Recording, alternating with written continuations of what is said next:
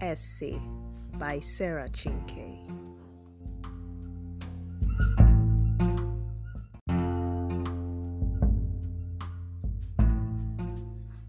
Why can't she get a man?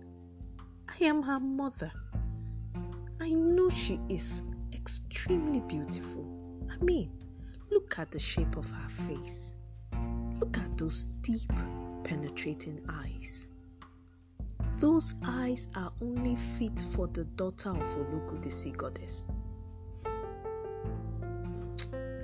But are you sure the spirit is not at work here? This feminine mischief of hers, I know Oloku is to be blamed. But then, she's so beautiful. Her skin shines like polished bronze. And those cheeks, oh my, so high. The face is oval and yet apple-like. And those braids always long down to her waist. Her innocent face, her beauty isn't threatening at all. Very calm, sweet, and yet she has breasts that are firm and bulging and hips that make men turn after her.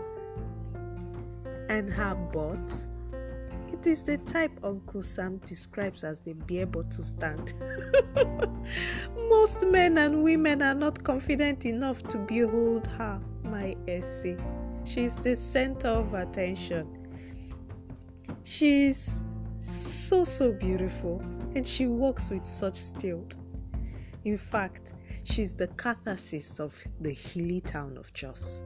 But I keep asking myself, why can't she find a good man? I need to take a sacrifice to Oloku.